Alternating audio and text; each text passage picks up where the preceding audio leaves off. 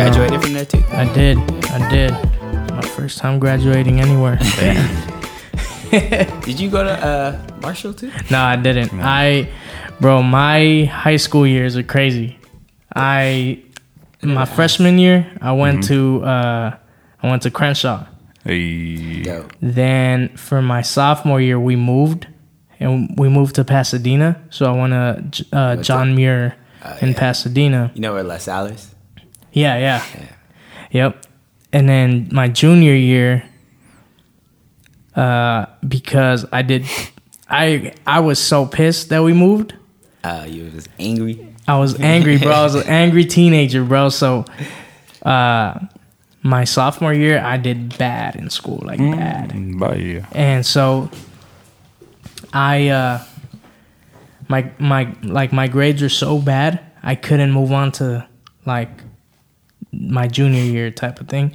So they sent me to a continuation school. So for my junior year, the first semester, I went to a continuation school. And it was bad, bro. It was bad to the point where I was like, yo, I can't be here anymore. So it was like bad as far as what they were doing, or it was. I felt like I was gonna have to join a gang. Oh, really? If I was gonna stay at there, a continuation school? Yeah, bro. No way. Yeah, it's because I like Pasadena though. Yeah, well, because where I lived across the streets from like the Bloods. It was kind, yeah. And then in that neighborhood there was also like a Mexican gang and stuff like that. But the school district only had one continuation school for the entire school district. No way. So all of their like most of the people that were in there were like bad. Like they were like they got kicked out of school, right? So it was mainly like just kids and gangs and stuff, and there was always some like tension, like so you had to like you had to choose a side. They didn't even let me go to continuation school when I tried. So my sophomore year, I told my parents like, yo, I'm done with high school. Like you either gotta put me in or not. Like so then we went, and they made sophomore year, you said? Yeah, and they put me like to do this test when I got there, and then whoever the director there was like, yeah. You ain't gonna be able to be here. No way. Was it the AWAC? Yep, it was AWAC, and they were like, you won't be able. And I was like, what you mean? Like I was looking around, I was like, what you mean I'm not gonna be able to? And then they're like, yeah, well the GED test is a big part of it, and it looks like you won't even be able to pass that. You need to be in class.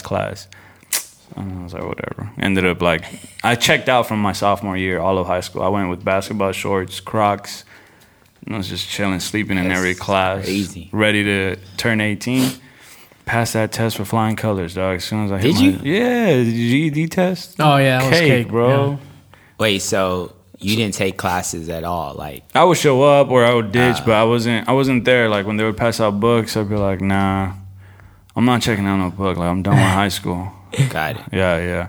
So I mentally checked out. You hear that? Man, what? Like a little ringing? No, it's my ear. My own ears. Yeah, I was like, what? I don't hear it. Yeah, no, I went to 5 different schools during my high school year. Because after that, when I decided not to stay at that continuation school, I went to this thing. I don't know if you have heard of it. It's Opportunities for Learning. So it's kind of like a homeschooling type of thing. Yeah. And then that didn't work because I hated homework. Like I never did good with homework. Yeah. So then I didn't do good there, and I was like, yo, this is too much work. It was all based on like homework. Yeah.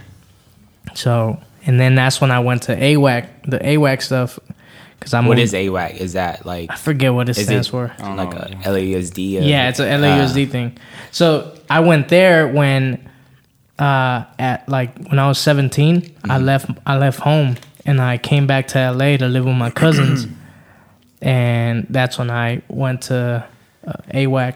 I did it over here, like that's by crazy, the dog. Trade Technical Center. Oh, yeah. US 17 just bouncing? You Yeah, went to just where? bounced. You went to Trade Tech? Oh, you did? Yeah? Yeah, played basketball there for 2 years. Oh, no way. No way.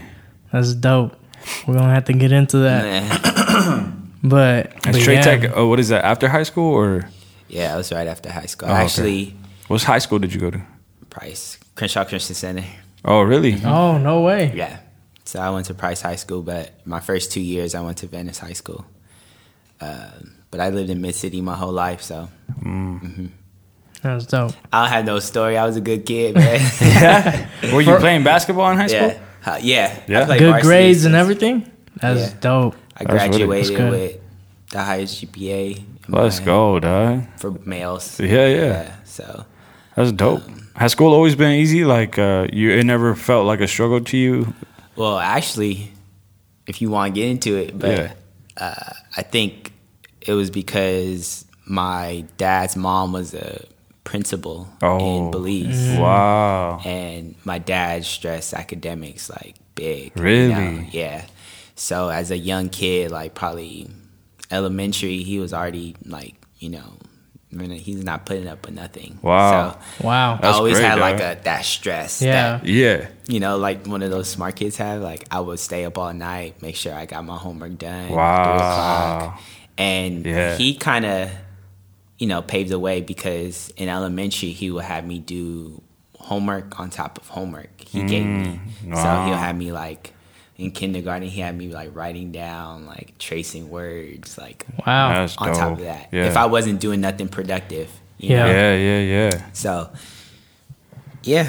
Bro, we were kind of talking about that. I was just thinking about that. Like this week, how, I remember because during when you're growing up, you kind of don't have that. Like in my family, I didn't have that. I had my sister big. who was Yeah. kind of like the golden child, who big. it was her.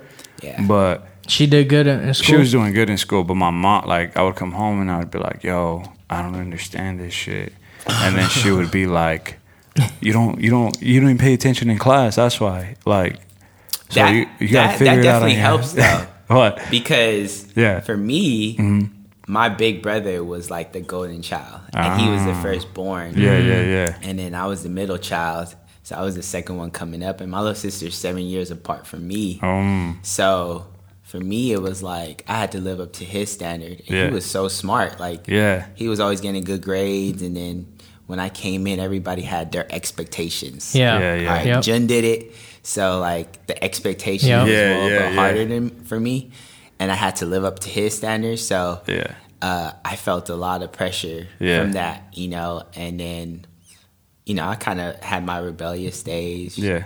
Certain family members would tell me like, "Oh, he's probably not as going to be as smarter." And I remember receiving those words as a young kid. So for me, it just made me want to try harder. Yeah. But there's two ways you could go Yeah. about with it. Is either you just be like, forget it, or, Yeah. I'm Right. gonna really try. Yeah. Do you feel like the pressure that your dad put on you, like in school, do you like are you thankful for it now? Like looking back? Absolutely. Yeah. Yeah. You know what? It was very strategic how he did it though, Yeah. because it looked like he stressed more hard work than anything, productivity than actual like academics. I see. Yeah. For That's what me, I thought because he was in the Navy, so like for him, it was like his bed was always made like every day. Yeah. There was not like one day. The day he died was the day he didn't make his bed, and that was the most shocking thing for us. So he's very neat, organized, disciplined. Got up at 4:30 every day. Yeah. I saw him get up for work all the time.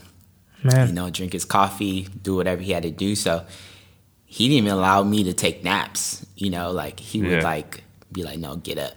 So it was you always had to do something to show that you're being productive with your life. Yeah.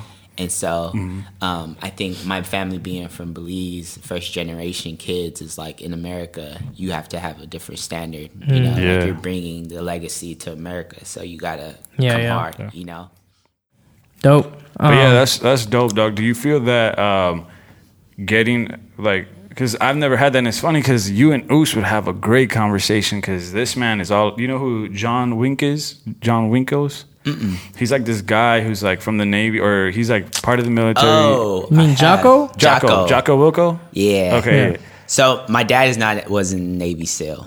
Okay. He was in the Navy. So I think there's two, like their discipline is like out of this world. Really? Yeah. So, but in that same matter, it was very military style. My dad knew like he had to be very organized. Yeah. So, yeah. I like what you said though. It was more like productivity based and just academically. More hard work. Yeah, because then it instills that from like that young age of like always doing something, always moving forward. Yep. Yes. You know, Absolutely. Where we were talking about that. Yeah.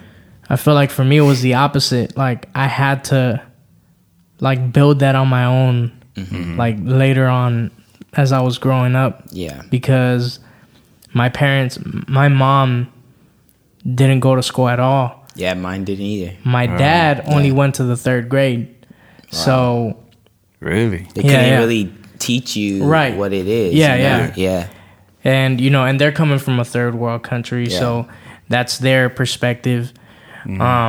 So I got away with not doing homework and not doing good in school because they didn't know. Yeah. And then I feel like I was a very smart kid growing up. Yeah. So, but I used that that intelligence in the wrong way. Yeah. So I used that intelligence to kind of like get away with stuff. So when my parents would ask what certain things meant, like I was clever with coming up with ways to deceive them and not do the homework. Right? Man, plotting.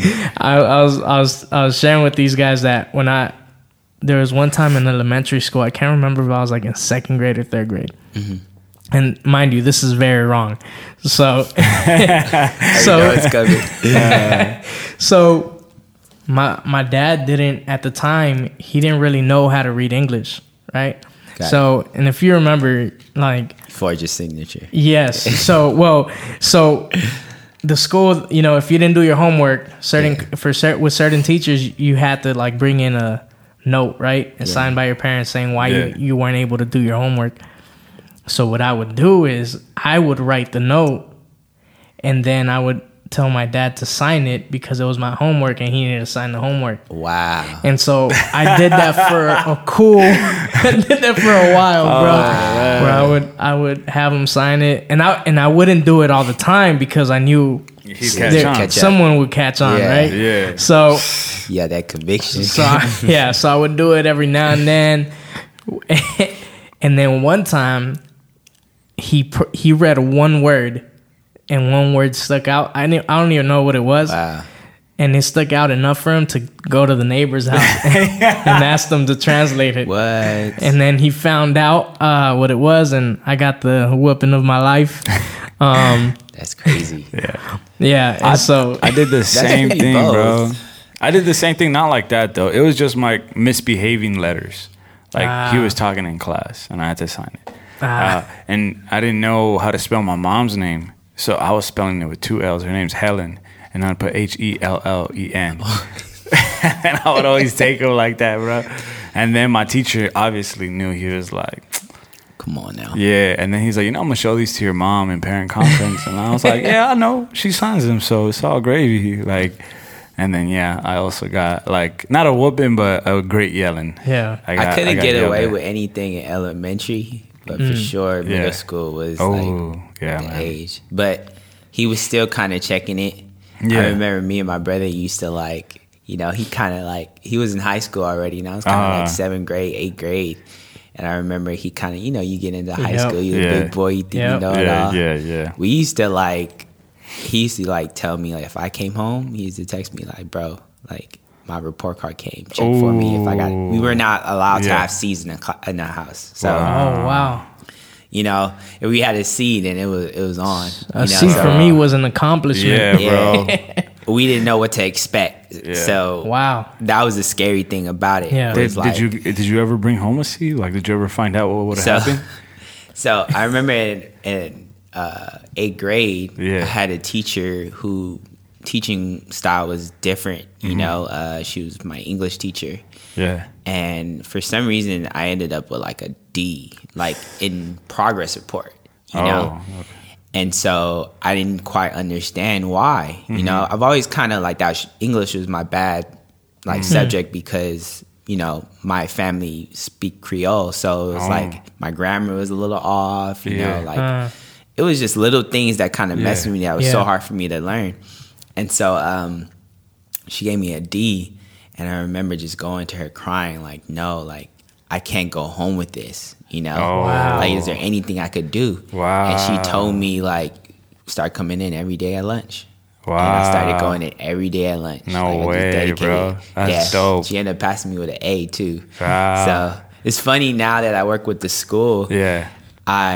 We share the same banking. And so I saw it that day. I was like, Miss Fields? No way. Yeah. But, you know, that was something that was like my first, like, you know, I've never failed before, I felt like at that time in my life. But that was like a real failure for me because I didn't know what to do. I didn't know how to handle adversity in that level, you know? So that's crazy though, because you saying that like at 8th grade, like me receiving that, I was like, I passed, bro. I didn't fail.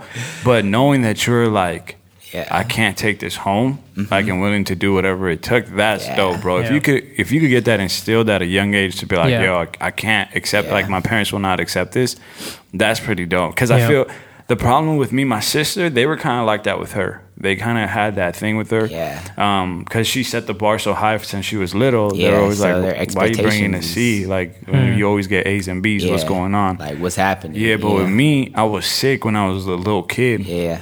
So my mom always took it easier on me. And because I guess I was the only boy that my dad had. He had 4 other girls, and I'm the only boy. Wow. And I was a baby. And my mom, I think she felt bad because I was really sick when I was a baby. She would take it easy on me. So they accepted the fact that I wasn't academically smart, you know, or I wasn't academic. Like, I didn't have the tools to do it. I feel like what your dad was doing in your life is giving you, like, those tools. So when you do get into high school and you take heavy work, you know what to do with it, you know? Exactly what he did. And that was, like, the biggest token to me because it was like, wow, like, he really, like, he knew strategically, all right, I'm going to get on him from kinder to 5th. And from here, you got it. Yeah. You know, and he would say later on in life, and I was like, wow, that was real. That's real so smart dope. of you. Yeah. Because when you think about, you know, they teach you, like, for children, their growing phases and being sponges are from like 4 to 7 quarterly. You know, like, you're receiving everything, and he was just so on it about being committed to whatever you need to do. You know, I remember times where, like, you know, watching TV, and he would be like, don't focus on that right now. Like, I had to have my eyes on the paper. It was like nothing else, you know, no basketball, nothing. And, you know, everything kind of just panned out. Man, that's so dope. Yeah, bro. How did you get into, like, the whole basketball thing? Was your brother a basketball player? Yeah. My family is like all basketball players, you know. I particularly have an older cousin and an older brother that are both my brothers, my cousins, like my brother. And they were kind of like in the same run. So they were like same age, 2 years older than me. And I was kind of like 3 and 4, and they were already 5 playing at the park. And so for me, and they were playing in leagues, like organized leagues already. So when I saw it, I was just like, man, I want to play out there. I want to get out there and play too. You know, as a kid, you're just so curious. And so for them, it was my cousin Sherlyn. You know, she was like our coach. Wow. And she put the ball in her hands. She was a big Michael Jordan fan. And like, she had every Jordan, and she used to buy us Jordans, and then my brother used to get the Jordans, and then used to get passed down to us. So my dad used to watch the Lakers. So we grew up watching Kobe, we grew up watching everything. And then from there, it was just like, just being so inspired and consumed with basketball. And so when I got to being 4, the league was still saying that I'm too young. But I was like, no, like, I need to play. I would cry. And they ended up, I don't know, for some reason I ended up playing. And then from there on, it was just like every Saturday, you know, playing at the park till I was like 13 at that park. And then it just grew exponentially, you know, like, I can't even put into words. Like, I can't have a specific memory of like, oh, I picked up the ball, but I just remember the love I had and seeing how it brought people together, especially in my family, because it's all we talked about. Oh, that's dope, man. And so my cousin, my dad, my uncles, you know, we had a basketball court in the backyard, and they used to just play like every Friday, Saturday, and it was like an event. Yeah. That was the and thing. then me, my brother, and my cousin used to wait in like the patio area when they played. And as soon as they say they get a break, we would run out and just play. It would be like 5, 4, 3, 2, 1. And, you know, it was just like a culture that we just completely just consumed ourselves. Yeah. That's so cool. And I want to get into that, but I think this is a perfect time to get in and just welcome everybody. Welcome to the LOD podcast. Yo, this is our first episode of the LOD podcast. Let's go. Appreciate you guys. We got my man Jamie here as our guest today. I got Beast here.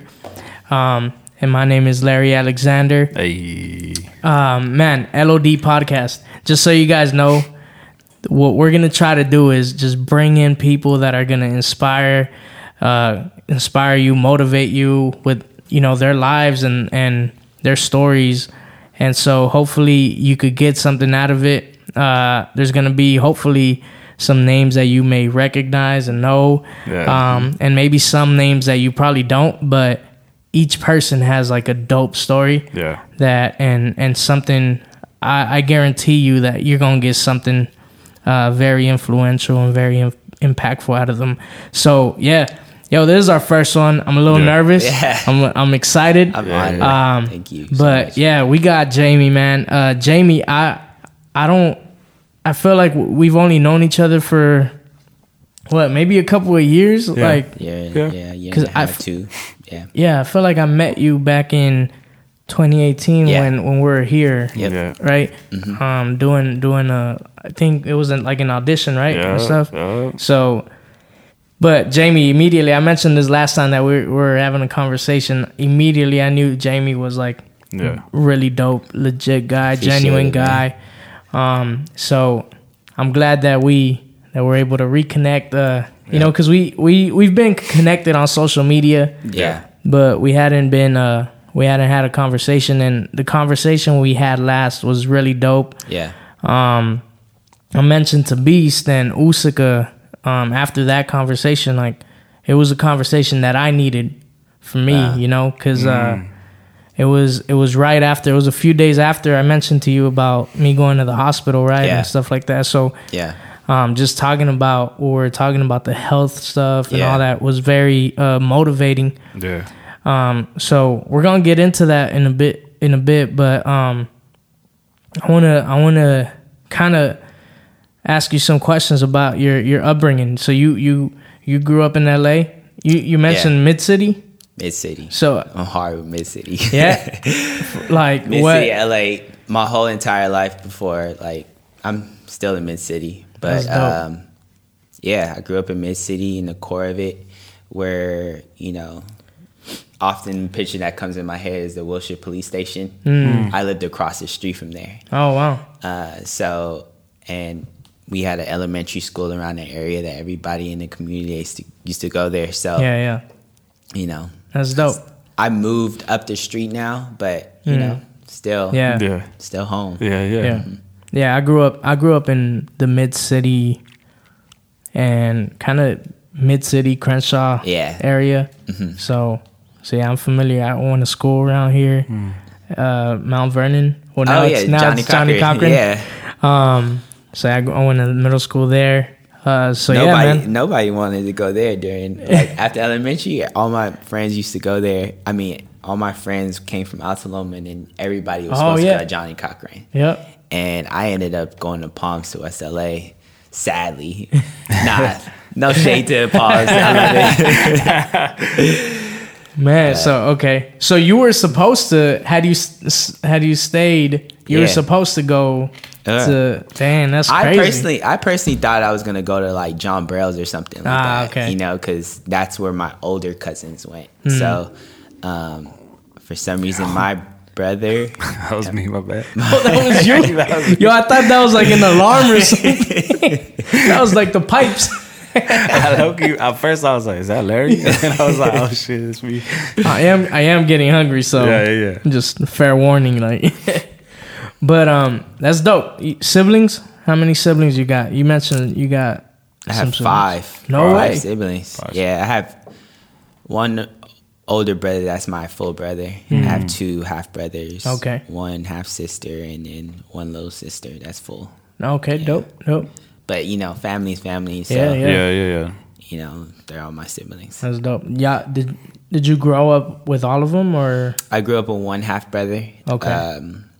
My other half siblings, from my dad's side, were transitioning from Belize to LA. Okay. And so they would come like maybe a whole summer. A few times they would like come for a whole year. Wow. Trying to transition to make their life here. They actually live in Texas now. So okay, dope.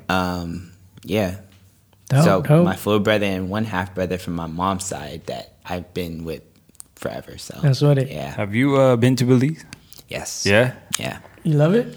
I love it. Yeah. I mean, you know what? When you're first generation here, you kind of are Belizean. Like I completely embraced the culture because my parents didn't raise us like American children. Like everything you learn, like I said, I had to pause on like making the bed because we used to know it as spread your bed. You guys never heard that before. No. So growing up, like I used to be like spread your bed and open up the drawer and you're like drawer. I'm like the drawer. And I still can't say it now, but they grew up. That's interesting. That's dope. Yeah, the culture is very strong, and so I used to go there every summer when I was younger. Yeah. So I spent a lot of summers out there, and then as I got older, basketball started changing for me. So I wasn't able to go out as much, but I still remember my little cousins. Probably 75% of my family stays out there. So yeah. That's dope. Yeah, bro. Yeah. So your upbringing was kind of similar to ours because we were first generation Americans, and same here. I didn't start learning English maybe till I was like 4 or 5. Really? Yeah. It's probably why you speak good Spanish. Yeah. My Spanish it's gotten Better or bad. worse? It's gotten bad. Yeah. Really? When I moved to Indiana, I Wow. I barely Didn't even like speak a use lick. yeah. So it's crazy because I never thought like that'd be possible to like with language, like something I had used all my life up to that point, not use it as much. Yeah. For like 2 years. Yeah, really like messed it up a little. It's upsetting for me because my mom is fluent in Spanish. That's actually the no language way. she was like learned as a kid. So because my grandmother spoke Spanish, so for her, she didn't even teach me like one lick. Like you speak Spanish to me, I like kind of understand what you're saying, but I can't even speak a word. Wow. Yeah. What about Creole? Creole, I don't. It's it's a broken up English, so maybe you guys can't understand it, but I can understand it like English. But I particularly don't choose to like speak it just because like I said, it messes up. Yeah. Okay. As a kid, it messed me up. So I was like, So and then like if your family's talking to you Creole, you respond in English. Yeah. And they like that's how they I feel that. That's how we would do it too. Like when my parents were speaking. Well, I would like when they would speak Spanish to me, I would always talk back in English. Yeah. Which is why I didn't get the chance to like exercise that. So that's why my Spanish is a little bit messed up. Yeah, you see, my mom didn't play with that. Yeah, to this day, bro, I know. you heard her. To this day, Do they get mad like that? She not she speaking be it letting back? us know. She says no English. Like my mom does. Yeah. Dang. yeah, bro. Anytime Sure. we're like at her house and we like hanging out, she wants to have a conversation in Spanish. Yeah, majority of my family is like they're Belizean. Like, it's probably me and a couple of my siblings that are like, could speak English properly, but my mom be like vegetables and all types of stuff. I'm like, Mom, vegetables. I be trying to make fun of her, but in reality, I love it. I love hearing my family speak it. It's so much funnier. That's dope. Everything's. I'm sure the same thing for Spanish too. Yep. So. Did you love it? I feel like with me personally, I started loving it even more now. Like there's something about like when I got older that I embrace like where we came from. Like there's something it's there. Crazy. There's substance. I always think about that too because I remember like one of the last time like my dad used to stay on the porch and I'm listening to like soca music, and like reggae, and like I'm coming in bumping it in my house. Yeah. And he comes to me and he says, "Man, son, I'm so glad you stuck to your roots." Man. And I was like, "You're right." Because as kids, like, you kind of like, turn off that music. I'm gonna listen to Eminem. I'm gonna listen to like, all the music 50. 50 Cent, like, what was popping back then. Yeah, definitely. Just knowing that means so much to me now. Like, it holds so much value. Yeah. Like, because my dad used to be like, you just listen to Bob Marley. That's all you got to do. He teaches the Bible. Just listen. And so I always think about him when he, I get my mode where I just listen to Bob. Just like, that's all I want to listen to. That's what it. Yeah, bro. Just for people that aren't familiar with you. Yeah. Can you just share a little bit of like what you do, like just in the community, what you've done in the community and stuff like that? Yeah, I worked with hundreds of schools. 200 schools when I was at LA's Best as an after-school citywide department traveling program supervisor. My expertise is, of course, sports. I had experience being a behavior interventionalist at Boyle Heights, College School Arts and Action Middle School, and the elementary. Yeah. So I've had my field just working with children and the youth. With many communities, I've seen different areas, and now currently was with Star Education as a sports director as well. Dope. I still do my personal work, which is skill development training for basketball and fitness instructor. So there's a lot of like things that I do for the people that I try to contribute, and especially with the church as well. Yeah. I'm still tuned in with my fiance's church, and her dad is a pastor. So I still try to be around community probably like 90% of my time. Dope. So any way I could help people, I'm all about. So the youth is kind of like my lane that people will stick me into. But I've worked solely with sports and just that expertise. Yeah. Nice. That's dope. Yeah. I feel glad to know that there's someone like you out there influencing the youth, man. Because what you're saying, bro, like even before we even started, like all the conversations that we were having is dope to know that, because we've had conversations about our love for like the youth and what we've done and how we've done it, and there's something there, man, because I know that I feel like I never had that person that came in and kind of like said something encouraging to me, like growing a mentor up. Absolutely. Yeah, exactly. And if we could be like, let's say their parents aren't doing like, they're doing what they had to do to survive, providing food, shelter, and that's their focus, and that's okay, right? But then if there's mentors like you, Larry, me, like we're out there and we get impact that child or that young person and let them know like, yo, you're going somewhere. Like I see you, even when it's with basketball. Like, absolutely. They could take all that framework, that discipline, all that stuff and apply it to anything, Yeah, I think where it really started for me was as a young kid, I had a best friend in Mid-City. He was very close to me. And I remember he was about almost 6 feet, almost at like 5th grade. Wow. What? And I knew him since 1st grade. He was crazy. And, like, I guess like the community that was built, because LA's Best was there too. So those teachers were impactful for me because they brought like everything, food. They just gave you so much love. Encouragement, inspiring you. You never forget those people. You never do. I still remember them. I came very close to them like growing up. And then my best friend was somebody who was unfortunate. He didn't have both of his parents. So I didn't learn that until like 5th grade, and he lived literally outside of Altaloma. And I remember us like looking out the gate and just being like, bro, we just got to make it to NBA and stuff like that. And I'm talking like that. And then he's like, bro, I just want to make it till I'm 18. Like, I just want to get out of my house. I'm like, dang, that's different. You know, like, that's a different mindset to me. And I was really intrigued by it. As a kid, I was like, dang, like, he really wants to get out of his house. Like, what's going on? Yeah. So he was just kind of like telling me, like, he didn't have his dad and his mom, and, you know, he doesn't really like the person he's staying with now.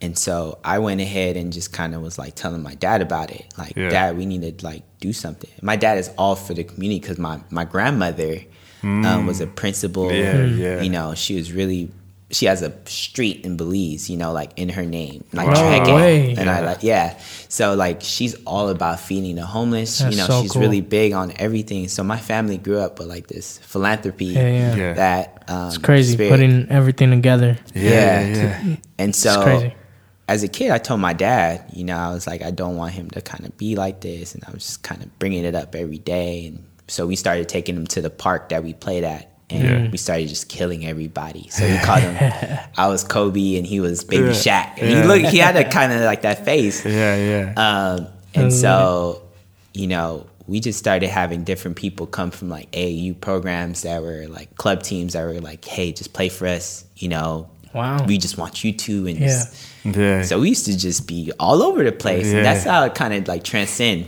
And then he was always telling me about his situation at home. And so we couldn't let that up. So I had my cousin, who was my basketball coach, take him in, you know, do whatever he can. So he brought him in. My cousin brought him in and just kind of like had him stay and trying to figure out his situation with his real parents or any other family members. And so after middle school, like, he went to Sacramento. So it broke my heart because we're not of course, as close, but every now and then, like, he's always talking to me. You know, it's that level of like love that, you know, like a bond that he could always come back to me, and I know I could come to him. But that really started everything for me because I knew that we don't have the same resources and opportunities that some of these kids in different places have. So that made me, I understood how to talk to that kid, you know. So that's crazy. Man. That's crazy because what we're talking about with the whole having that mentor, it's crazy. It's interesting that could, having someone like you, having a friend like you, and a family like yours, because you could have been all about it, and your parents and your family could have not been about it. And been like, you know what? I have enough dealing with you. You know, like, and you think about it as you're older. You think about it like, wow, like this one little decision could have made like deteriorate my whole path. You know, and I always think about like, wow, like, because I think about all the kids, like even the good kids that were in Mid City. I was like, yo, like they're gonna be good. Next thing you know, you like, wow, like what happened? Like, you didn't even say a word, you know? And so it's just like, wow, like, you know, that's just the power of just having a family to go to and having that support that you need. So I'm very thankful for my family, you know, like I talk so highly about them because, you see, and I think that is so important. And the whole mentor thing, I think, is very important, and it's something that's needed, especially in these communities, right? In LA and in the communities that we live in. Because, for example, I had the opposite from what you had. Now, I had great parents. My parents, I love my parents. They did their best. They did their best, But with what we were mentioning earlier, their lack of knowledge within school and education and how that worked and all that, and what should have been expected of me. If I would have had a mentor, you know, checking in on me and all that, I would have probably done better in school. Or if I would have had family, cousins, like you mentioned, you know, other family members, but I didn't. My family was very divided. You know, some of us were close and all that, but there was always some tension. There was always some drama. So it's crazy to see both sides and how both sides can, you know, have a different influence in your lives. So I think it's important to have people like you in the community that can influence and can be there and mentor certain kids that don't have, you know, those people around them in their family to motivate them and to encourage them. Like you mentioned to me the last time we spoke about that kid. Yes. Can you talk about that kid a little and that story? Share that story that you shared with me, dude.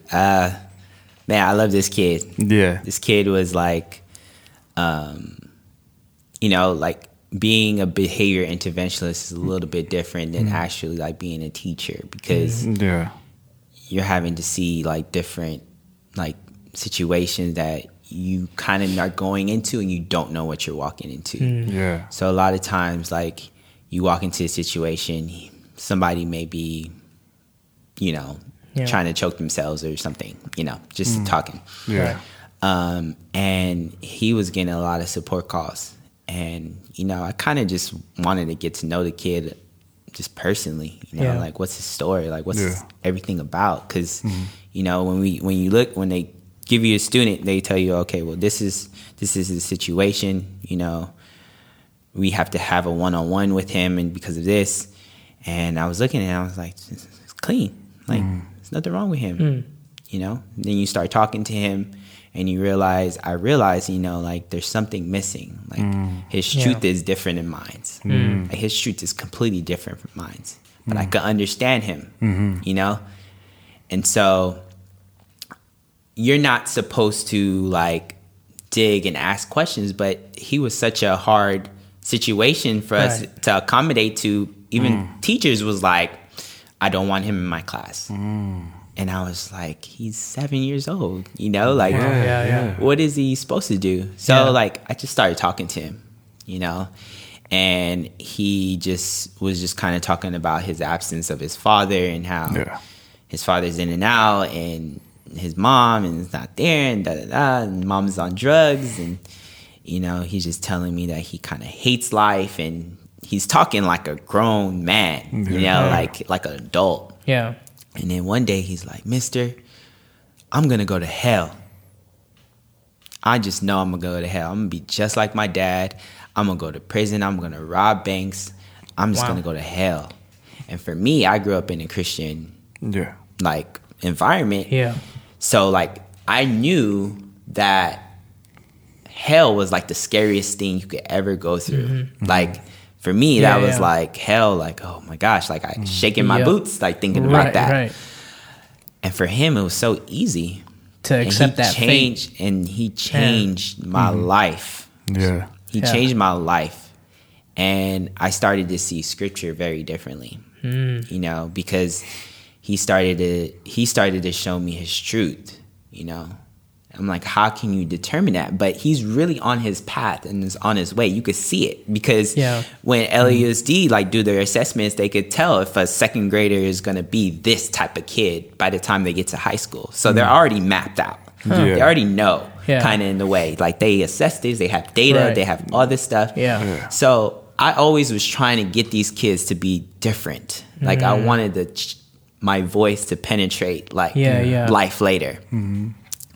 And so he was very powerful for me, because at the same time my dad was sick, and we both had this similarity of we miss our dad, or something's going on with Pops. And so I actually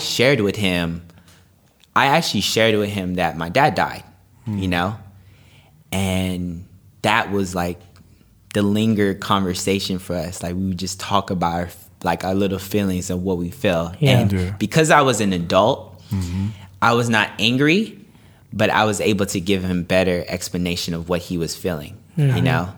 And through that, all I did as a behavior interventionist was try to be his dad, or be that support that he needed to. So that as a kid, as a 7-year-old, he doesn't really have his ways mapped out. So I know I could disrupt his pattern, you know. If he wants to roll around and get attention, I could disrupt that. If he wants to be angry and cuss up everybody, there's a way I could disrupt that by me giving him an explanation. Why you got to do that? And he just admired me because of the stuff I wear. He saw other people wear it. So he was just like, mister, I want to dress like you when I get older.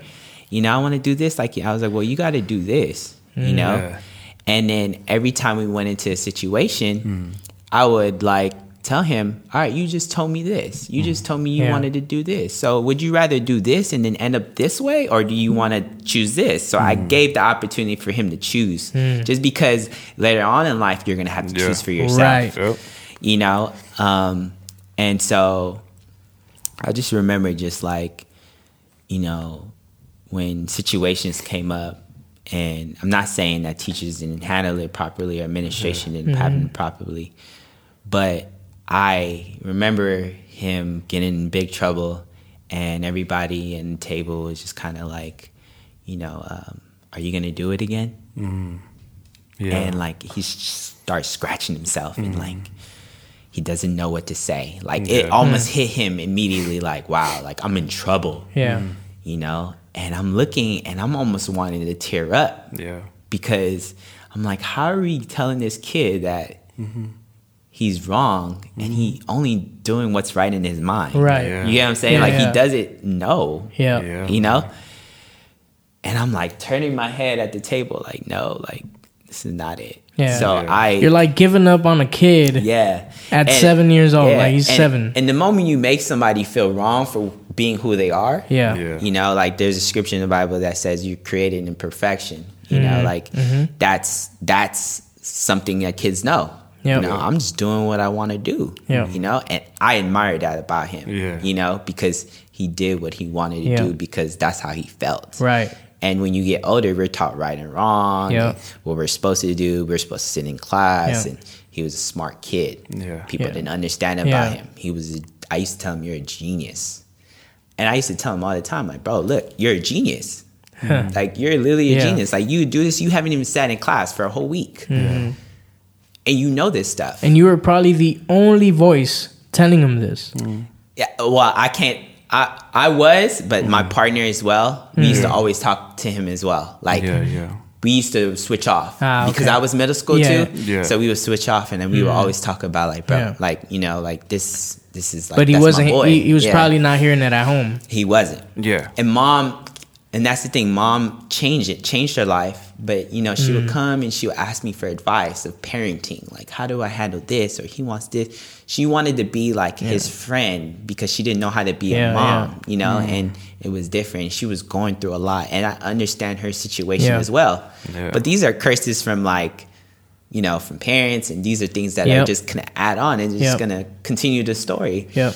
So unless you disrupt the pattern, like you said. Yeah. Yes. So it was very important for me to really like, you know, make sure that he knew that like I genuinely, like I don't have to say it, but like I love you. You know what I'm saying? Like I like literally have that love for you that you don't feel sometimes. Yeah. You know, I want you to know that I'm there when you're in a bad situation. So, you know, I remember at the end of like the year, you know, we just kind of played games and stuff like that. And it was just a good moment because he was mad. And then I kind of rubbed his head. Yeah. And then he just started laughing, you know, and that was like the moment that pierced my heart. Like, damn, this boy is special to me. Yeah. That's something that I can never change. That's why I was like, this is why I do this. Yeah, that's dope. I think, because all three of us, I could say, sharing that passion for the youth, and I think for me, that is key. What you said, that disrupting the pattern. That's why I have so much passion for the youth, because I grew up in LA, right? I grew up in the hood. I grew up in the Crenshaw area. So I remember seeing the upbringing of my friends. I remember seeing the decisions that certain people were making, and and you could tell the influences that were around them versus the influences that I had around me. Yeah. Right. And I feel like the youth, that age, is so critical and so determining on what their future can potentially look like, unless you have someone that disrupts, right? Yeah. Your path. So that's why I have a passion for the youth because of that, because of what you mentioned, because I think whether this kid ends up, you know, going through a time where he doesn't have that voice, he's going to remember mine. He's going to remember yours. Yeah. He's going to remember what you said. He's going to remember those moments he shared with you and that impact that you had in his life. And I think that's what matters. It don't matter if, you know, you don't stick with me or I'm not able to stick with you for the long run. But in that short amount of time that I do have with you, I'm going to do my best to be the best influence and the best example for you, you know, that I can be. So yeah, man, I think that is dope. And that's dope. It's funny you say that though, because even like when I say he changed my life, it's because now I start seeing creation as perfection, as light. I see as kids don't grow up just bad. Yeah. Right. We don't grow up as bad. Yeah. We are what God said we were, you know, from the beginning. Yeah. You know? So for me, it was like, whoa. You know, like you're kind of taught like in school, like, oh, there's the bad students or there's the good students. But no, like everybody is made with that light that we all desire to be. It's just unfortunate for me, like, not unfortunate, but it's great for me to know that my parents took in the time to make sure that I was, I guess, the good human being in the world. But I look at people as like, you know, good or bad, your life could change. It's all about your choices in that moment, you know? So it's like, just look at people from the purity of who they are and how they understand life, you know? So. That's good. I think this ties a lot with what's going on today. Like, you know, in the world and just the division that there is. You know, I think that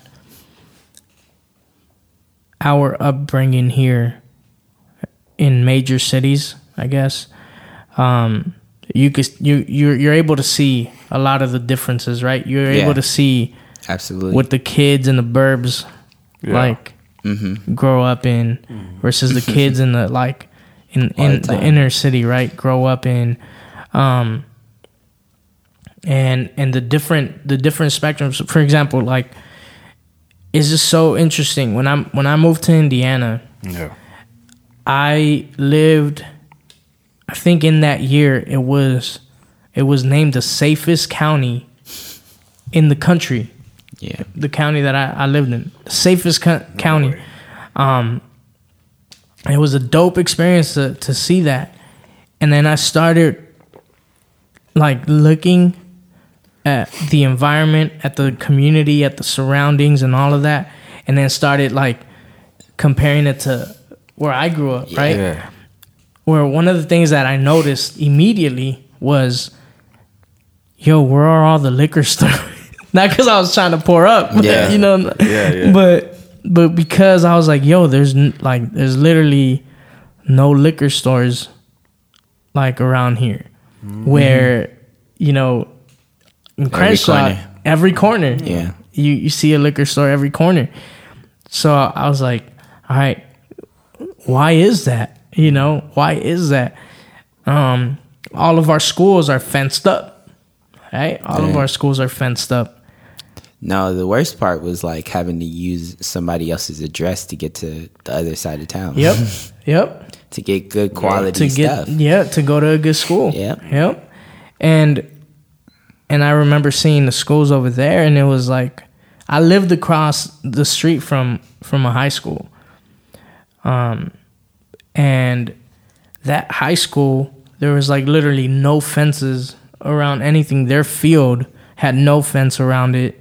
Like it was literally an open area. Yeah. And I was like, dang, okay, this is like, it's just so different just in those little things. And, you know, and obviously a wealthier area, right? Mom and dad are in the picture for sure, right? They're nice paying job, right?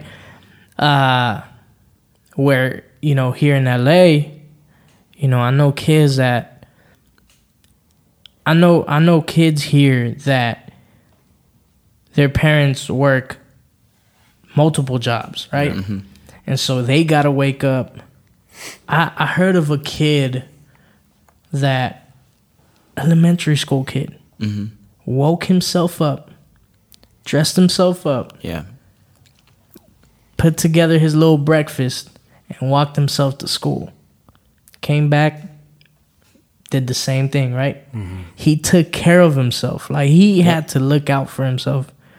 Not because his mom didn't love him, and his mom didn't want to be present, but she couldn't. She couldn't. She had to, you know, have these. You find so many kids like that. Right. Yeah. So, you know, I'm just thinking, because a lot of what we hear, the opposition that we hear from,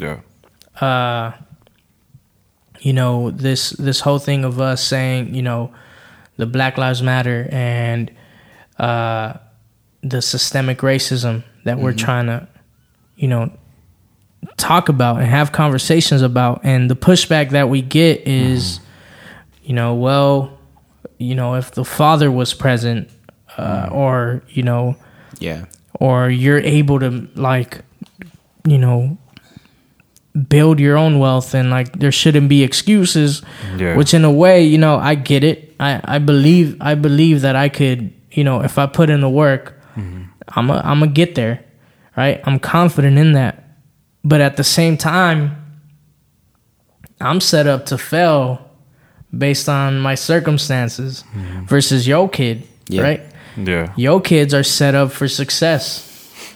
Dope schools, programs, the community, you know, everything. Everything is set up. You know, these kids, like, just going down the street in their bikes safely, like, you know, moving around safely, not having to worry about anything. Yeah. And I remember with me growing up and walking down the street, you know, even seeing a cop was intimidating. It wasn't a sense of like safety. You know, when you saw a cop, you'd like kind of like, you know, get a little tense. And they would get a little tense. You could see it in their eyes when they saw you. And you're a kid. You're like a little teen. You're you know, you're a middle school kid, a high school kid. So what do you see in that? What would you say to people that, you know, say that systemic racism, you know, that it isn't real? What's your experience with it? Just can you elaborate on your perspective and on your experience on that? Yeah, of course. Like for me, it's a trigger. And it's like this level of not understanding, you know, that I guess you could say ignorance for me. Yeah. But I like to go into dialogue with people about their perspective rather than me being upset. Because if I'm coming at you and I come at you upset, then you're only going to see that I'm upset. Right? Now, you're in defense mode. Yeah. You're not listening anymore. Yeah, we're not going to have a conversation or whatever. Right. And there's some people that I totally understand. Like, there is no more conversation. There is no more peace. And I feel like that sometimes. So there's times where I pick and choose my fights. You know, if it was a family member, I feel the need to have to get into a dialogue about it. To be honest, if it was now, I just choose not to even say anything. You know, like this is an ancient hate that we haven't surpassed yet. You know, I'm gonna see my perspective, and you are too. Right. And you got to understand how people hold on to their truth. Like people are willing to die with their truth. You know, so like for me, it's like, you know, like I speak about kids. You know, you could disrupt those patterns, but as adults, we think we know it all. You know, there is no like. That's why we can't learn a new language so easily. And for kids, it's like, I could learn a language easier. I can learn Spanish now. For us, it's because, you know, the mind doesn't work like that. It can, but people are not open to that. We're not open to like expanding that horizon. So my experience and why I am triggered by it is just because my parents are interracial couple. So my mom is dark-skinned woman and my dad is a Hispanic man, but they're both Belizean. And my mom is actually the one who spoke Spanish, and my dad was actually the one that did not speak Spanish. So growing up for me, it was like, you know, I really didn't see color. You know, I really didn't see like half of my cousins on my other side are like fair skinned and some are really dark skinned. You know, I'm considered I just consider myself black now because that's what people are going to perceive me as. And I remember that's interesting. So I remember being in elementary, and I remember a lot, but I remember my dad picking me up, and I remember like there was like a new staff member, and I'm excited to see my dad, of course. And he says, "That's your dad?" And I'm like, "Yeah, that's my dad." And he had him go through all the paperwork of like, you know, checking out a kid, and it's like, yo, like he's showing you like Trujeque, like, but he's making a big deal out of it, like trying to be safe. And I understood he was doing his job, but that was like the first time I actually like felt color. Like I actually saw color for what it was. Like, wow. And I remember like kids coming up to me as a kid, like, "No, that's not your dad." And I'm like, "Yeah, that's my dad." And, you know, as a little kid, I felt like that was taken away from me because when you see dad come for you, you're excited. You're going to go home. He's about to buy you some chips, some drink. You know, now it's like, a problem. And I was just like, yo, like, it kind of messed up my whole, like, how am I going to approach my dad? Because my dad enjoyed how I approached him. We knew that as kids, like running to him, like, "What up, dad?" You know, so for me, my dad literally embraced black culture. You know, like when I tell you he was the soul of a black man, like he loved black culture. Like he did not see himself as that, you know, Hispanic man. And he actually hated it, you know, in a sense, because it was like, he was like, I was like, "Dad, you look Hispanic. Of course she's going to speak Spanish to you." Like, "Nah, you know, they should like ask." But like, for me, it was just more so just like having to experience that as a kid and having to understand like, wow, there's really color, and my family does not see none of that.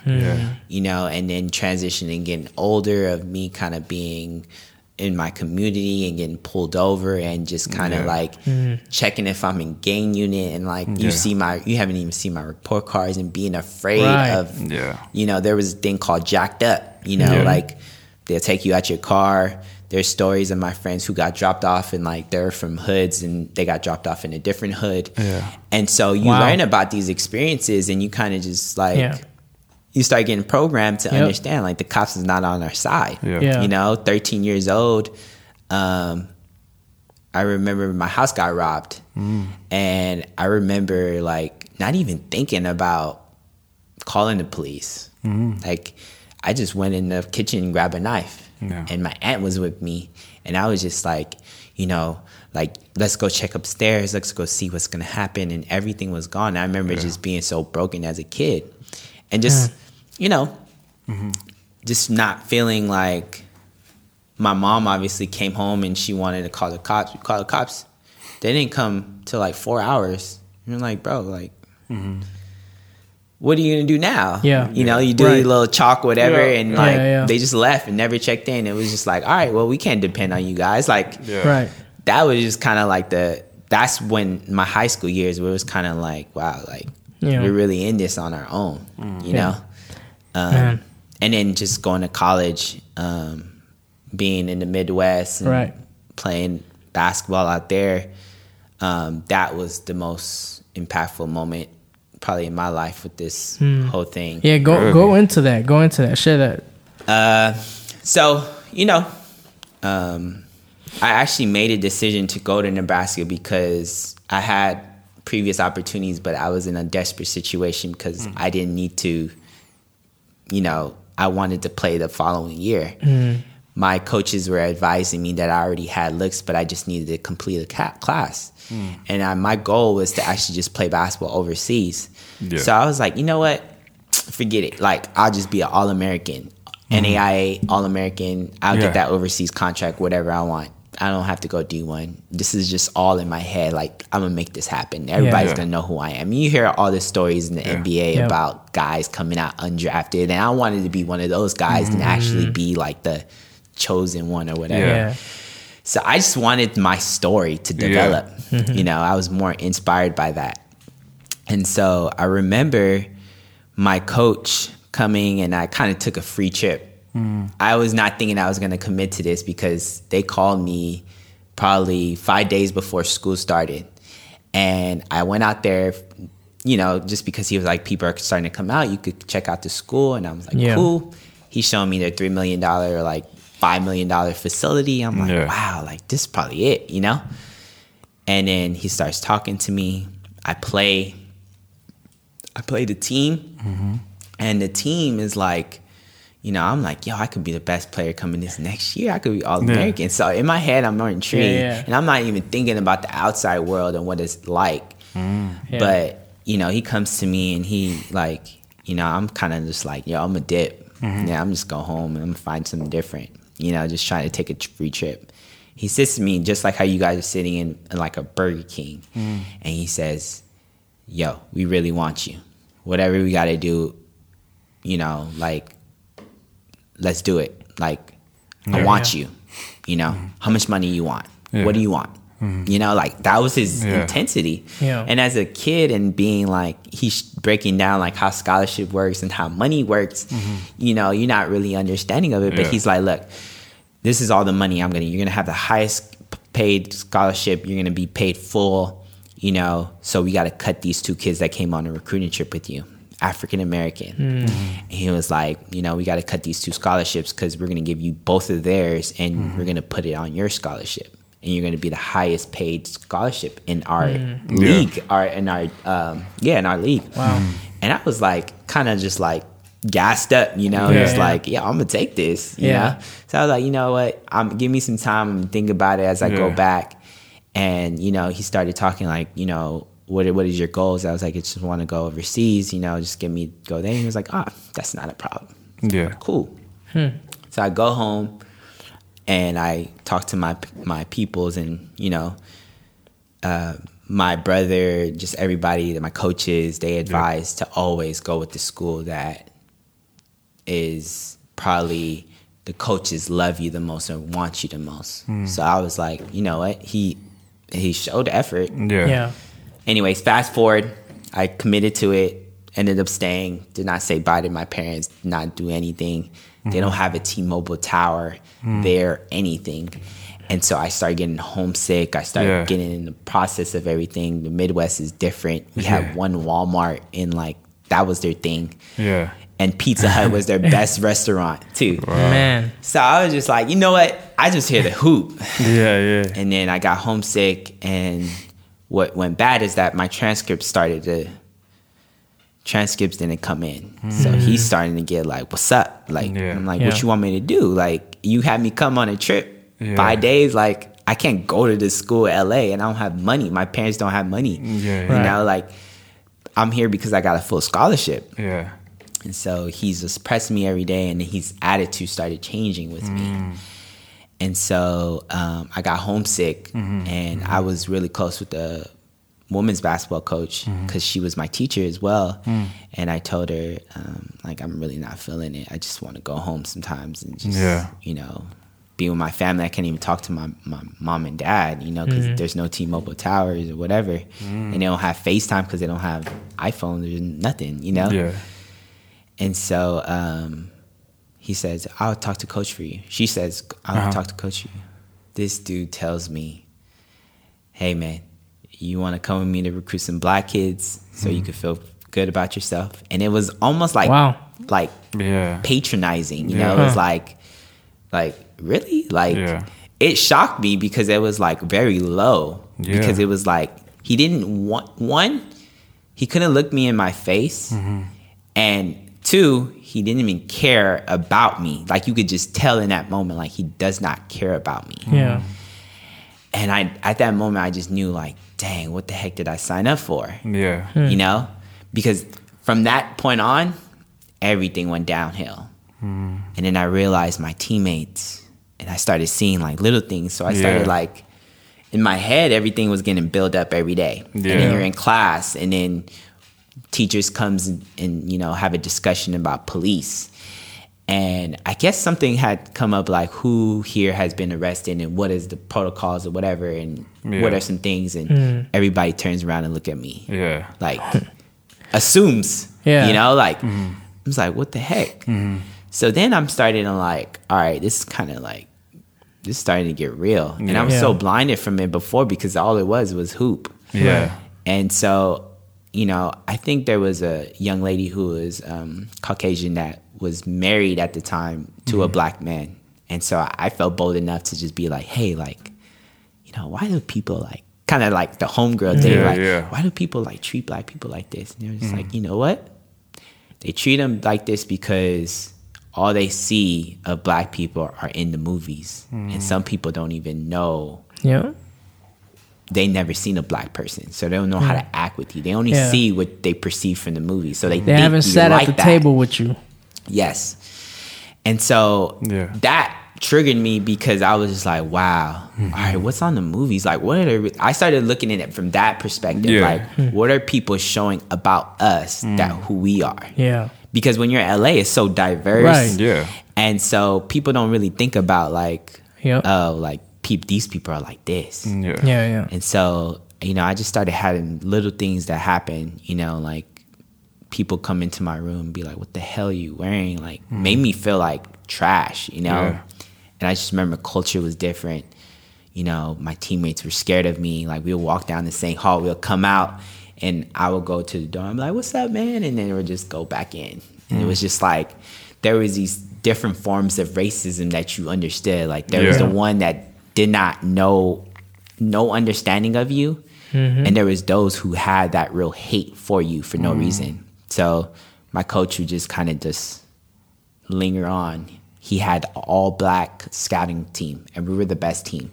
And scouting team is like the third string. So it means you're not first string, you're not second string, but you're third string. He had 7 black males, and I remember him telling us, you know, the only reason why we brought you in is because we needed more diversity in our university.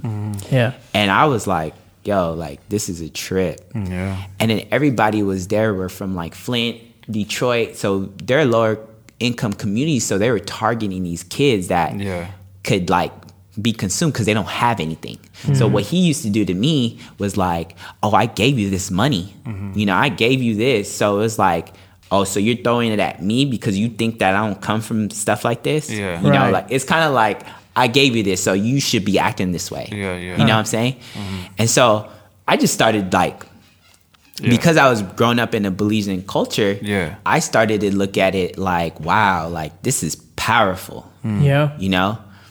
And then I started looking at like all the African Americans in those like areas that were kind of grow up in Nebraska. I would ask perspective, like, you know, what do you think about this? Like, bro, like, what do you think about a white person? And they would toss around the N-word and be like, yo, like, you cool with that? Yeah. And they kind of just like, they don't know any better. The white people would toss around the N-word? Yes. Just freely? There was one time when we went to a party. Well, I didn't go to a party, but I remember I started building this community with me and my roommate started building this community with all the other black males athletes that were there. Yeah. Because we knew the issues it just kind of bonded. We just kind of looked out for each other. Me and my roommate were so tight. That's my homie, Antonio. You know, like, I wouldn't have done this without him, but he was from Oakland. And so we kind of had the same spirit. And so anytime we go eat, we go together. But anyways, this one time we had a couple of the young kids, and we were both like kind of juniors. We had the young kids that kind of went to a party, and I guess like something was broken, and everybody was pointing at these other kids that are on our basketball team that they did it. And all I heard was when I went, I heard somebody say, you nigga lover, you know, like they said it. Like I was just like, yo, because there was other people defending, like, no, they didn't do it. Yeah. And I remember the police coming. It was a big situation. Mm-hmm. I remember police coming, escorting us. So like they escorted us all the way back to our rooms. Like nothing had to do with anybody else, and these dudes was being like obnoxious. Yeah. We were the calm ones. Yeah. And it was just like, wow. If I end up, God forbid, if something happens to me, my parents, nobody's gonna find out. So I knew like I have to start thinking about, you know, like life was real. Like it was not like basketball. It was like, all right, what am I gonna do? How am I gonna survive outside of this? You know, this culture. So, you know, that's why I'm triggered by people not understanding. Yeah. Because if you don't understand, if you're not willing to see the other side and listen to people's stories, then you have to be able to take a stance on some, because there's this level of ignorance that we don't talk about. Yeah. You know? And I understood that level of ignorance, you know? And so when I'm speaking to people, I oftentimes like, okay, tell me your perspective. You know? Hear them out. I don't plan my thought.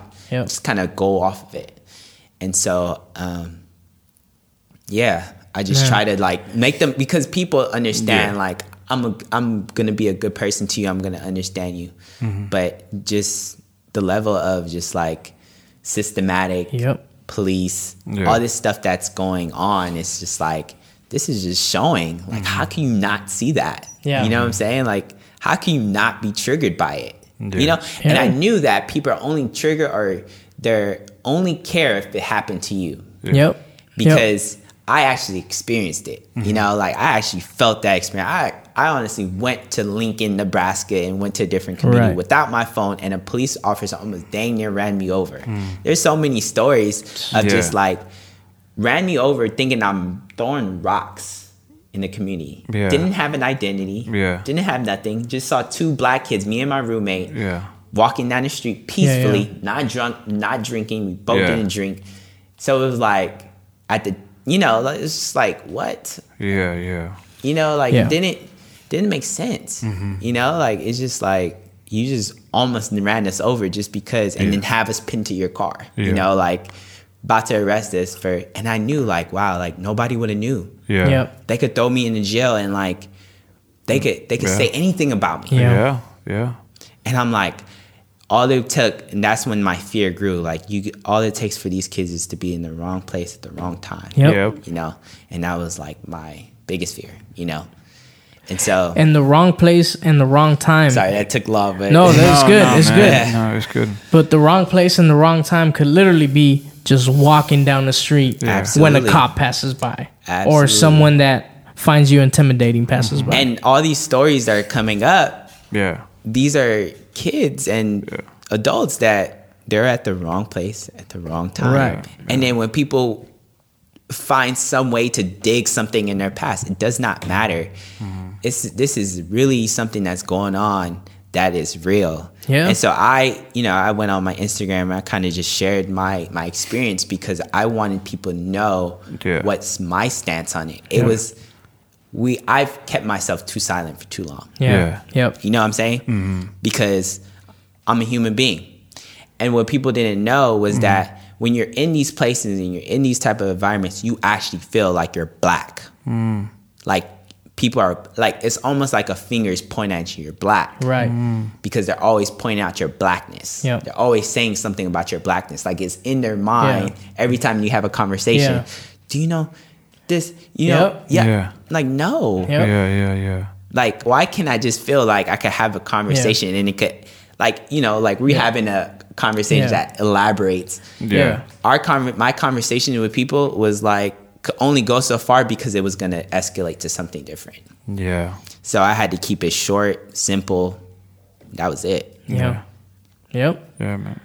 It's crazy because this thing still, like, I feel like that happened there, but we have taste of it here in LA. Like, it's not. You know, like, I'm not completely dismissing that. It's here too, man. Like, I remember one time the strangest pullover ever, and you know, probably a bunch of people listening might have gone through it. We get pulled over, cop. It's me and my cousins, and like we're bald or whatever. We do look some type of way, but still, we get pulled over. He comes straight to the window and he's like, "Who's on parole here?" And then he's just like looking at us. And then I was confused because I was young. I was younger. Yes. Yeah. So I was like, what? Like, yep. And then at the time we had my older cousin and he was already going to college and stuff like that. So he was, he's a little more mature. And he's like, nobody. He's like, let me see your license. And then he like takes his license, right? And then I was like, looked at my cousins and I was like, yo, like, what's happening right now? Like, how you just gonna come over here and ask us if we on parole? Like, yeah. And I do have a family member who does look like, he's bald and everything. But I'm like, even then, like, it's 11 a.m. or like it's like 12 in the noon. We just came from eating, and then he like the cop didn't say who he was. He didn't tell us why he pulled us over. He just did it. And you don't even know what you're supposed to say. And you can't ask questions. Like, we just like, all right, just do whatever you got to do, Yeah. And the first thing that comes out of his mouth is who's on parole, because why does that even matter? I don't know, but that's the first thing he says. Yeah. And then he comes back, tosses the license in, and bounces. Yeah. Doesn't say anything, and doesn't, like, nothing. Didn't even say, you guys are good. Yeah. Like, he just threw the license back to my cousin, bounced and dipped like a G. Didn't even care. Like, they stopped me, my cousin, my brother, and then we had a friend. We were going, because we were high school athletes, and we were going to Venice High School to go condition. And, we were in shorts and stuff like that. And they said, oh, we're doing a gang unit search or whatever. And they had us, like, take off our shirts, had to show, like, what tattoos we have. And that was, like, the first, like, I was like, dang, like... And I was scared because it was like, like they might plan something. Like, it's just wildly weird to know that you could even think that. Yeah. Because when you start hanging around like people like Caucasian that are in different communities, they're neighborhood watch. They're willing to call the police in a second just because they see somebody suspicious in their neighborhood. Yeah. And it's like, like there's those two contrasts of like thought processes is just what really trips me out because it's like, dang, like I don't wear hoods. My fiance told me one time, just wear a hood. I was like, I can't wear a hood driving. They're gonna pull me over. Yeah. You know what I'm saying? Yeah. I remember, and it's all experiences, right? Because I remember, you were in the car with Germs and remember that one time? Yeah. So excessive. Yeah. So we get pulled over, right? And I think, what was it? Did he have his car? He had his car registration. Oh, you're talking about when they pulled him out? Yeah. So we got pulled over. He pulls over on a sign, and the cop automatically asks Germs to step out, and like they have the lights already flashing to him. It was late at night. It was late at night, right here too. Like literally right here. Yeah, and the way Germs got out. He was tripping. He was tripping, bro. He got out like I was scared for him. Yep. Because of the way he got out. He just like when they asked him to get out, popped open the door, and then he even like reached back into, because I think his wallet was there, so he even reached back in and grabbed his wallet and then walked towards them. And then I was like, yo, this man is tripping like Germs. Was he upset, or it was just kind of like reaction? No, he was just doing what he was being told. He had never pulled over. He had never gotten pulled over. Yeah. So he was just like, cops telling you to get out. So he's like, just, okay, I'm gonna get out. And as he's driving like towards the side, he's like telling me, yo, open up the glove compartment. And I was like, no, don't. Like, don't move right now, bro. Just don't move until he tells you to move. Yeah. So he's doing everything. And he's like, nah, bro, he leans over and he's trying to open up the glove. I'm like, bro, don't do this. Yeah. He had never experienced it. And again, for what he did, we knew why he got pulled over. So this man, when you're coming off of you're not supposed to cross that lane to make a left. You're supposed to go right. Yeah. So he, instead of going right, making a U-turn and then getting on the proper lane, he just goes on the left lane and then makes a left. So we knew that he was wrong, but again, a bit excessive for that. In my opinion, like you're you're asking this man to step out of the car when he literally did a wrong left turn. Yeah. Why do you need to pull him out like that? Yeah. You know? But thankfully we were all good. Germs, like everything happened. But me and this man were the only two in the car that were like, that told him when he came back in the car, like, yo, dog, you're kind of tripping. Getting out like that. Like, because he was upset with me for not getting the. I was like, bro, it's just, you can't do that. Like, they see your shadow or your silhouette like moving in the car. And we're in a small BMW, and it's all on four. Crenshaw. Oh, that's like I think I was on Second and like Van Ness, like the street after Van Ness. And what people don't know is like behind Van Ness Park, you go.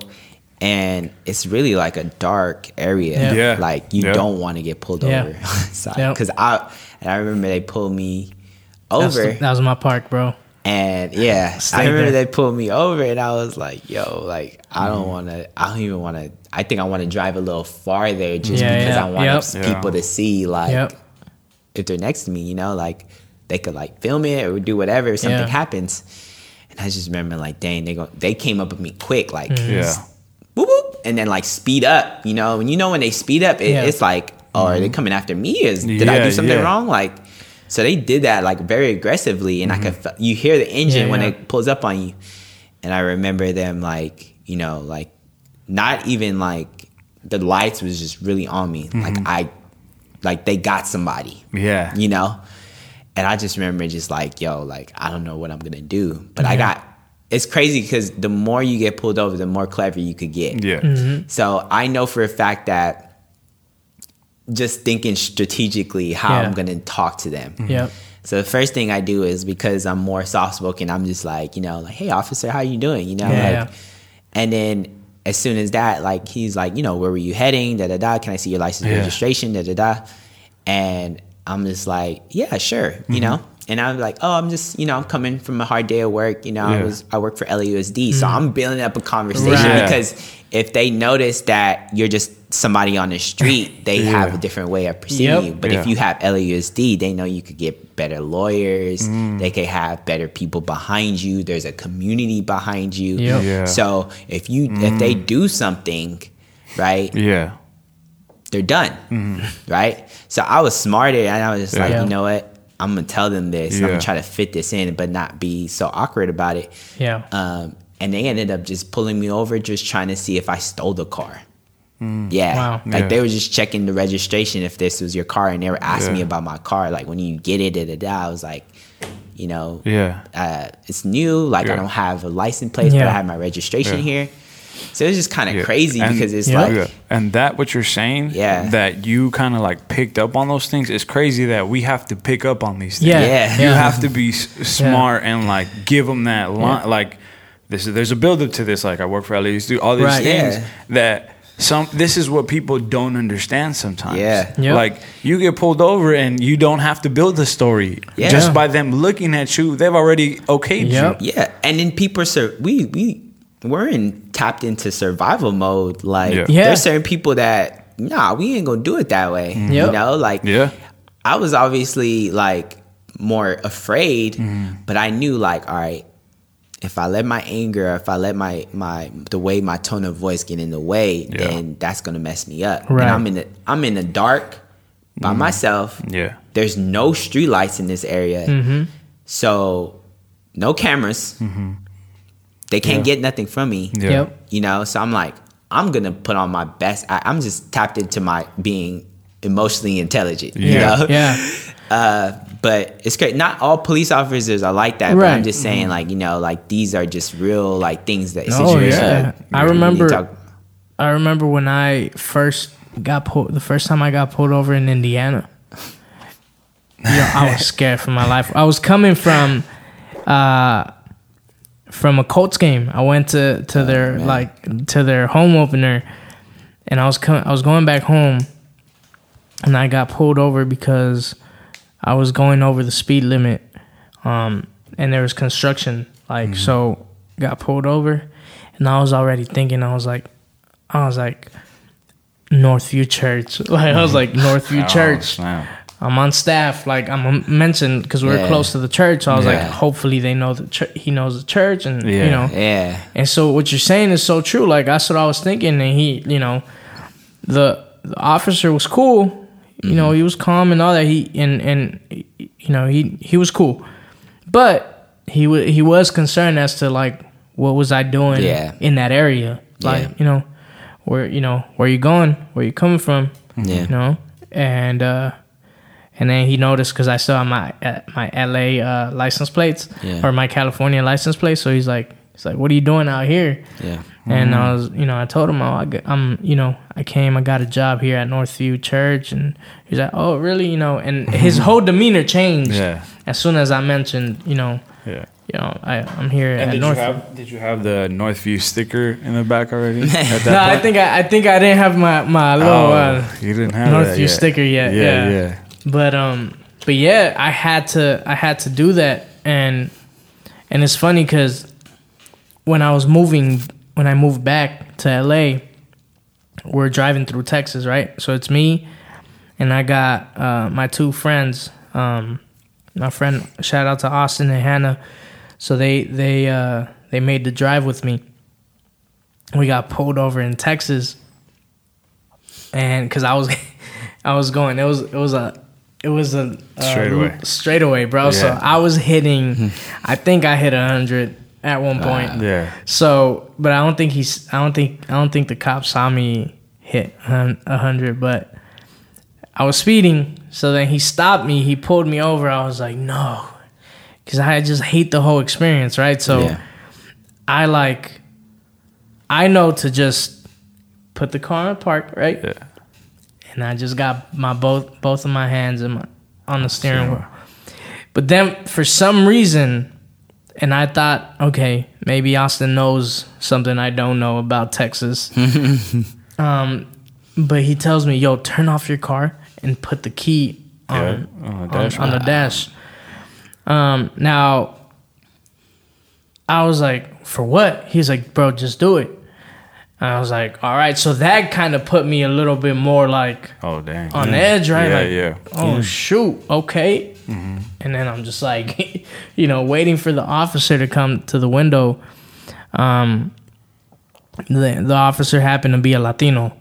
So, he was just kind of like, and he looked at me and he was like, why do you have your key on your dashboard? Like, why do you have I'm just trying to make sure that you feel safe, officer. I'm just trying to make sure you feel good about pulling me over and coming up to me. I just want you to know I'm not going anywhere until you tell me to. And so, but he was cool. He was just like, yo, just don't drive too fast. Yeah, and that was it. But that whole experience was scary, and so. I love that we're mentioning all of this because there's a lot of people that don't understand this, and I think it sucks. And I've been seeing a lot of this, on social media, a lot of people, bringing up stuff, and I'm just thinking, yo, you have no idea what you're talking about. Like you're literally basing things off of what you see on TV, what you hear on the news, right, or what you read from writers or journalists that haven't even witnessed or experienced, our reality themselves. But you're trusting them over our experiences, right? And so I think that sucks. Like one of the things that pisses me off the most is, when they say, oh, why? Why are people making so much out of the police brutality, but they're silent about the black on black crime? And that pisses me off because it's like, yo, how do you know that we're not that nobody's saying anything? How do you know that we're not having conversations about this within the communities? Like, you don't know this, but you think you do because what you're hearing is the outcry of the people about police brutality. And the reason you're hearing that is because that is something that we don't have control over. Where when we speak on within the community, that's something that's like that we're dealing with internally, I guess, to say it that way. Okay. But with the police brutality, is something that we need the government, we need the city officials, the state officials to do something about this.